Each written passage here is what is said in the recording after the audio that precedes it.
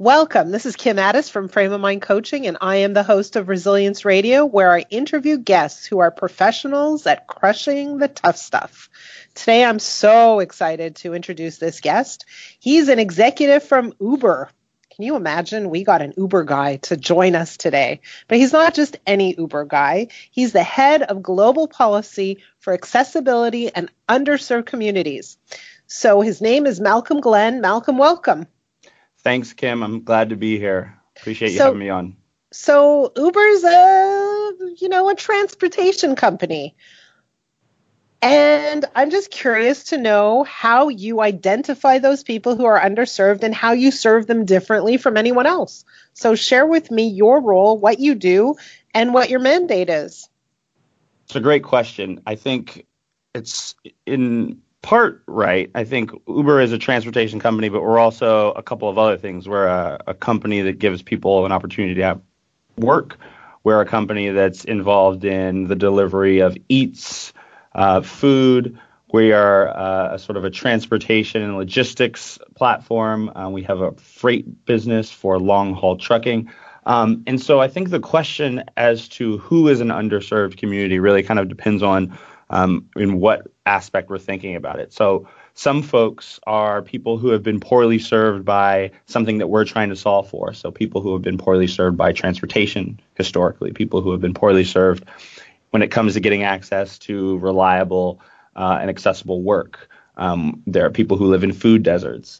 There are people who, for whom there have been either sort of physical or geographical or financial barriers to entry to some component of our platform at some part in our life. And some of those people are a little bit easier to identify than others.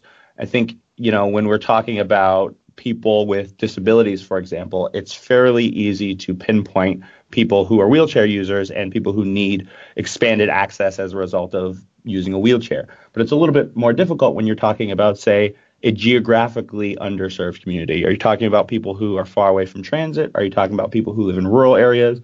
Or is the answer all of the above? I think for us, it's all of the above, which is to say that we are answering some of those questions better than we are others. But my job every day is to really grapple with them, to talk to people out in the world and try to come up with solutions that serves as many people as possible. So how long have you been with Uber?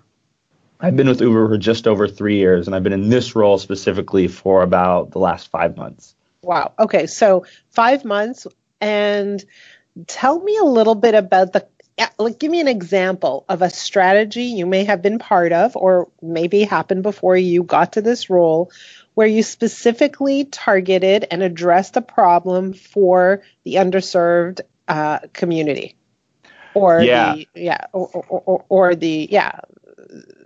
that audience that needs a little bit extra? Yeah, it's a great question. And so in my old role, I did a lot of work that brought me in touch with issue groups and organizations and nonprofits that represent people from underserved communities. And so I did a lot of work, for example, with the disability community. And so one of the things that we heard for the entire time I've been here, and quite frankly, since long before I got to Uber, was that the nature of our platform doesn't necessarily serve everyone who uses a wheelchair, particularly someone who's an electric wheelchair user, meaning that they can't transfer from their chair into the seat in a car. Most people who drive with Uber are using their own cars on their own time, and most people don't own wheelchair accessible vehicles and then also decide to drive with Uber. So we had to say, okay, what can we do outside of our traditional model to serve this population? And so over a long period of time, we negotiated and talked to tons of commercial providers of wheelchair accessible vehicles and said, hey, is there a way that we could get your vehicles on our platform and serve this population in places where people need it? And so through a ton of conversations and a whole host of negotiating around what that structure was going to look like, we now have a partnership with the largest provider of paratransit services across North America to provide wheelchair accessible vehicle services in 8 of our largest North American markets, which together make up half of our business in the United States and Canada. And we're not just operating there. We have a pretty significant level of reliability in those places. So right now, in most of those places, folks can get a ride in a wheelchair accessible vehicle in 15 minutes or less on average, which might not sound like a big deal in a vacuum, but when you think about the alternative, which is for most people paratransit services, which requires booking 24 hours in advance, we think it's a meaningful improvement. We know that we have a lot. We know we have a lot more to do in that space, but we're excited about the progress we've made, and it's been over the course of a number of weeks and months that I've been at Uber trying to negotiate and get that deal in place. Congratulations. That's a big deal. And by the way, I am pretty exposed to the paratransit services, and I know the delays that can happen. Even when you do book 24 hours in advance, a lot of people are still waiting way past their time of pickup, just hanging out waiting. And it's sad when you see someone just sitting there waiting for their ride to come by. I have a question for you. Maybe it's not the most politically correct question, but this market, and you just arranged something pretty spectacular. Is it a lucrative arrangement, or is it something that Uber does because it's the right thing to do? Is there a balance there? There's a balance.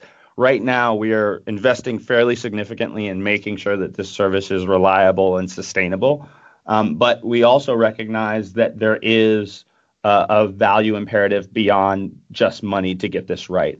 Mm-hmm. One, I think, comes from the fact that we have a new CEO in about the last 14 months who has really tried to instill at this company this notion of doing the right thing for doing the right thing's sake.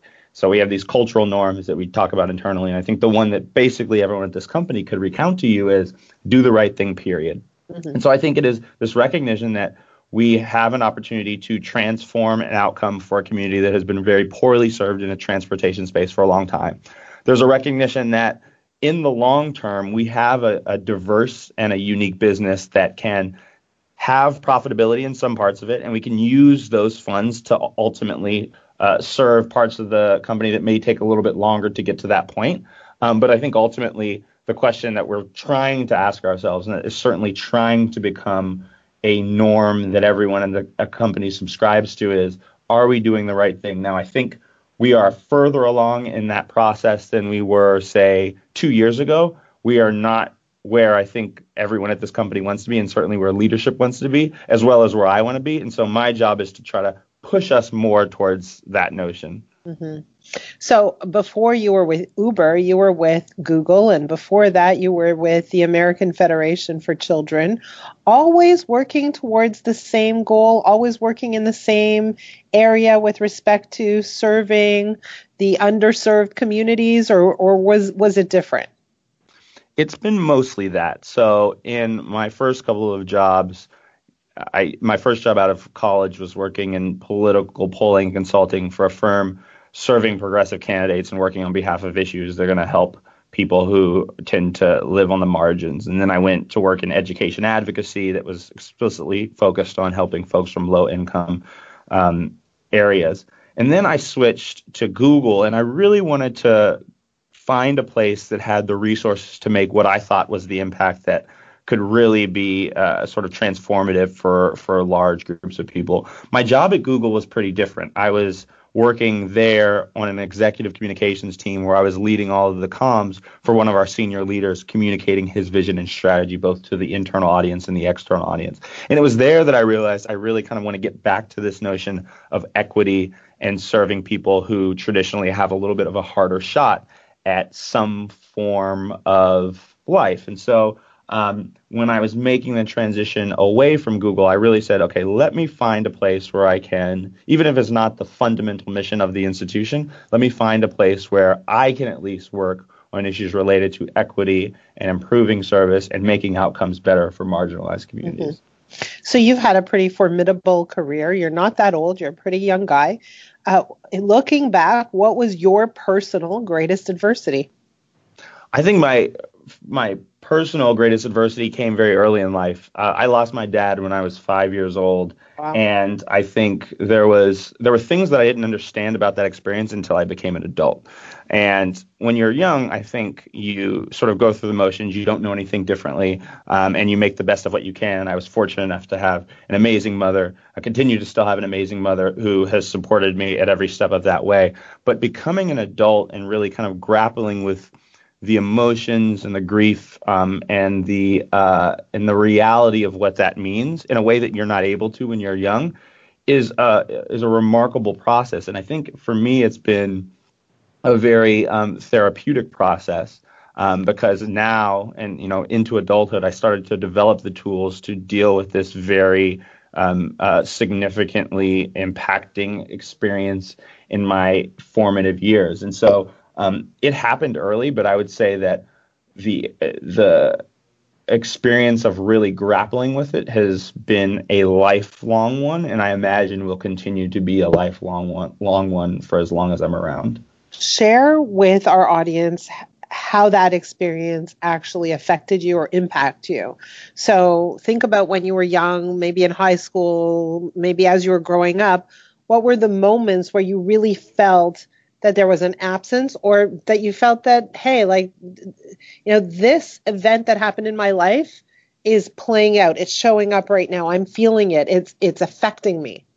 Yeah, that's a great question. I think, it affects you every day on a micro level, particularly, in the immediate aftermath. Even when you're young, you feel it every day. The absence is there. But I think there are some ways that I didn't fully grapple with that absence until I moved into a different experience. And so I left home for college, and I think it was living away from home, living in a completely different environment, being away from my mother and the experience that I'd known basically my entire life, that really intensified and articulated to me what that absence meant. And so I think I dealt with it in some of my experiences trying to form very full-throated relationships with people who were close to me. And I didn't realize this at first. I think I was sort of stumbling through this process. Yes, go ahead. So I'm going to slow you down. What does a full-throated relationship mean?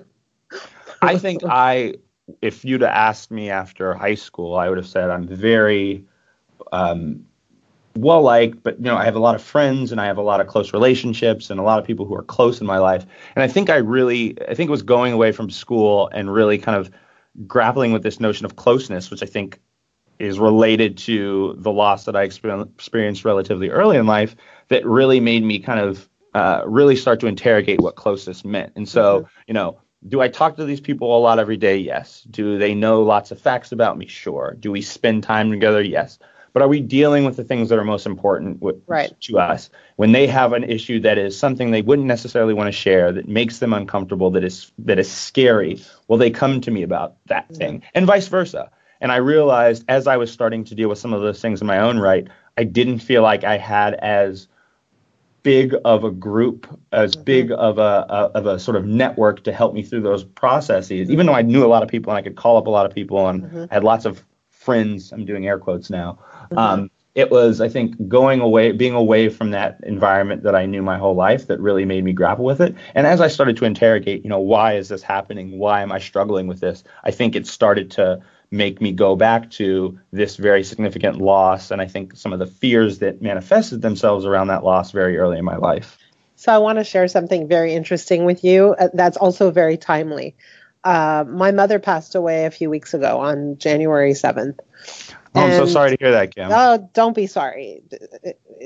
So here's what I'm grappling with. And I think it's a little bit related to what you're talking about, is that when somebody in your life dies, the public reacts a certain way. They say, I'm sorry. Sorry for your loss. My condolences. Right. And they immediately jump to a place where you must feel sad or bad or pain or struggle. And my experience, similar to yours, is that I felt like, oh my God, I got such an outpouring, on social media, but personally everywhere, from lots of friends and acquaintances of people who shared their sorrow, although I didn't feel sorrow. But what it did trigger within me is that a lot of these conversations were very surface level. So I think only one person in my life asked me, how was the funeral? Yeah. Right. And what I started to think about is, like, people are afraid to go to those deep, personal, intimate subjects. And as I'm thinking about it, I'm thinking, well, it's probably related to the fact that people are uncomfortable with death. But what you're telling me is that no, people are just uncomfortable getting really deep and personal. And so it leaves us feeling like a sense of isolation or aloneness. I think that's exactly right. I think people, all of us, have some inherent fear of vulnerability. And, part of it is biological. I think it goes back to, what was vulnerable, what made us vulnerable, in the Stone Ages was a risk of death. And, it meant that we weren't going to continue to perpetuate our species. And I think even though the world has changed, that instinctive reaction to kind of be inherently fearful of vulnerability is something that has lasted with us. And the manifestations of it are what you just said. Yeah, I find it very, very fascinating. So as you went to university and as you said, yes, I have a whole bunch of friends and we do spend time together and they do know a whole bunch of things about me, I feel this feeling of disconnection. I'm speaking on your behalf here. Yes, that's right. How did you overcome that? How did you say, okay, I accept that? And or how did you start building connection? For me, it meant kind of going back to the experience, and there was a lot I didn't remember. I was 5 years old, but I think going back to the people who were there for that experience. So in particular, my mother and my brother and some of my other extended family members. And then the thing that was really, really valuable for me was actually watching home videos. And so I went home during a break and I basically went through, and my mom, God bless her, just took tons of home videos when we were young that I'm sure she never realized how valuable they would be to me at an important point in my life. But I realized I hadn't really dealt with the death. I hadn't really grieved. And so it was this sort of delayed grief where I needed to really sort of engage with him and engage with this event. And the way that I went about doing that was talking to people and having people write to me who knew him and were around during that experience and watching things, the limited number of things that I had myself. And it was just a sort of cathartic emotional experience whereby I came out feeling like this was sad and this was something I would not have wished would have happened. But I have these really amazing stories and I have this really amazing set of experiences that people have recounted to me about who this person was. And it's not, it doesn't fill the space of him being there, but it is so much more meaningful than me not dealing with those emotions in the first place. And I want to emphasize something you just said is the term stories. So again, going back to my experience, I am craving for people to tell me stories of my mother when she was younger. She was very sick at the tail end of her life. So that memory is really, really sharp in my mind. And I want to go back to before she was sick. And I can't seem to find the stories. So this concept of stories is very important. And for those of you who are listening, think about the stories in your own life, the stories of your own parents, the stories you hand down to your children, and the stories they will tell their own children. And stories carry legacy, really. And so important, so important. So very interesting. And what about the issue of connection? When you looked at the people in your life, did you take an action to increase your connection with those people? I tried. And what I realized is that I had a unique opportunity to just ask them questions that they were not used to being asked. And so, how are you feeling? Truly, how are you feeling? Is there anything I can do to help you? I'm always here to talk to you. And that was helpful in its own right. But then I think what really helped is me sharing myself made people feel more comfortable sharing themselves. And so when I told them, hey, listen, I'm struggling with this thing related to my dad and I'm engaging with these videos and my mom is writing to me and it's really emotional and it's cathartic and you feel good and you feel bad at the same time. I think other people realized maybe not the same thing was going on with them, but they were dealing with something that made them scared or something that made them not want to be vulnerable. And it was me telling them I was there, but then me really showing them, hey, vulnerability is okay. It's not the end of the world. It actually is going to help you feel better. That I then got people talking to me about those same things. And it's something I've tried to sort of continue and be consistent with throughout my life. Let's make sure that the folks we have in our lives are we're dealing with them at a really meaningful level. And that doesn't necessarily mean the same thing for everyone, but just the openness and the understanding that for whatever it means for you, no matter how deep that is, you have someone who's there for you. Mm-hmm. But I think you're 100% right. The minute you are able to be vulnerable and open the door, people are willing to go to that place with you. Yes. Yeah, I think that's 100%. Right. Let's look at your life right now. What do you think is your greatest challenge in today's world, in your current life? I think I am like a lot of other people of my generation that I'm desperate to sort of find the meaning in what I do. And there's sort of two ways I think about that. There's the sort of micro meaning, which is, am I practically improving people's lives in what I'm doing? And I think the answer for the most part is yes. But I really try to sort of, and I struggle with this question myself, and I talk to others and they struggle with it as well. And it's sort of this notion of sort of to what end? What are we really trying to accomplish in the most macro scale? What is the mark I want to leave? Is it worthwhile? I have all this time and I'm blessed with all of these resources and these networks and access to so many different things. Am I utilizing it in the right way? Am I doing as much of the good as I can be doing? I don't know how to fully answer those questions. And I think I wouldn't be surprised if I didn't get to as concrete an answer as I want, but I'm constantly sort of questioning and interrogating the things I'm doing to make sure that I'm spending my time in such a way that I'm most meaningfully impacting people in the way that I can. So can I give you a little bit of a coach's reflection on that for a brief moment? That's why we're here, please. That's why we're here. So the way you phrased your question is very interesting. I want to know if I'm doing the right things. And the word doing is really the critical piece of that question. And I would urge you to say, to look at it a little bit differently, because what you do reflects what you believe. What you do reflects what you think. And so rather than asking yourself if you're doing the right things, ask yourself how you're thinking about what's in front of you. Mm-hmm. I think that's good advice. It's a totally different question, because the way you think about everything will impact what you do. And so your doing follows, right? It's kind of like a dog wags his tail because he's excited, not because the tail wags by itself, right? I know It's a weird analogy, but in your case, what is it that, what's the impact I want to make, and how do I think about that? What beliefs do I have around that? How do I envision this? How do I imagine this? And is my thinking lined up with that vision? And then what should I be doing? So first, what are you thinking? I really like that. Start with thinking and then let the rest follow. 100%. I think that a lot of highly driven individuals are very, very action oriented, and they just move to action very quickly because that's in their nature.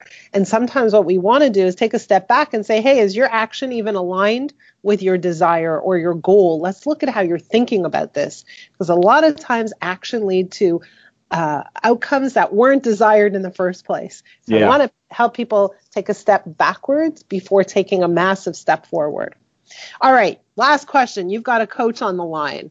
Is there a question that you have for this particular coach? So the question, yes, I do have one. And I think the question is really related to what you just said. And I appreciate that advice. I think it's so useful. Sometimes I find myself thinking about what I'm thinking about, kind of distilling what is important to me and recognizing that I know what I think and I know what I believe in. And I sometimes feel a little bit paralyzed by the many things that I could then do to sort of operationalize those beliefs. And I think it comes from a place of sort of fear of doing new things and an inherent risk aversion in a lot of components of my life. And so, Kim, my question for you would be, and it's related to this, but I think it's even a little bit broader. How do I overcome my own fears? I've done it in a couple of respects, but how do I do it, say, in my professional life? Yeah. Great question. So one of the things that we do when we coach highly driven entrepreneurs or senior executives is that we ask them to journal in an online journal, and we ask them specific questions. The reason we do that is we are trying to understand what they believe to be true, how they see the world, their perspectives, because your beliefs fuel your action and lack of action. So when you say to me, like I have all these ideas or these beliefs about what should happen in the world, but then I feel paralyzed, the paralysis comes from a different set of beliefs. And those beliefs might look like, I don't have time, I don't have the resources, I don't have the capacity, I don't have the ability, I don't know how to do this. I'm making it up, right? It could come from any number of places. Once you write them down, you can look at them objectively as just simply beliefs, ideas, thoughts, and you can start to challenge them one by one. So if I needed the resources, what would they be and where would I start looking? Right? And so what we're trying to do is allow you to look at your beliefs and address them, challenge them. Understand that those beliefs don't need to be something that you hold on to for dear life, and that you could actually trade them in for something more useful. I love that. I think thinking about myself, trying to be self-reflective, I recognize the degree to which I hold on to beliefs, perhaps sometimes beyond their usefulness. So that's really, really good advice. And I'll give you another piece of advice that is completely self-serving. It's a lot easier to do that when you have a coach to help you through the process. But there you go. I appreciate that. Yeah. It's super interesting, especially when you start writing and then looking back at your journals to see what themes come up, where you keep bumping into the same problems over and over and over again, the patterns of behavior you fall into, and the traps that become habitual, right? So journaling is an incredible tool, and one that I highly recommend for people who have big dreams, big goals that they want to achieve. I appreciate that. Malcolm, I so appreciate your time and your wisdom. I love spending this time with you and learning about you. And thank you for sharing all of that with our audience. Thank you, Kim. I really enjoyed the conversation. I hope that one day our paths will cross again. I look forward to it.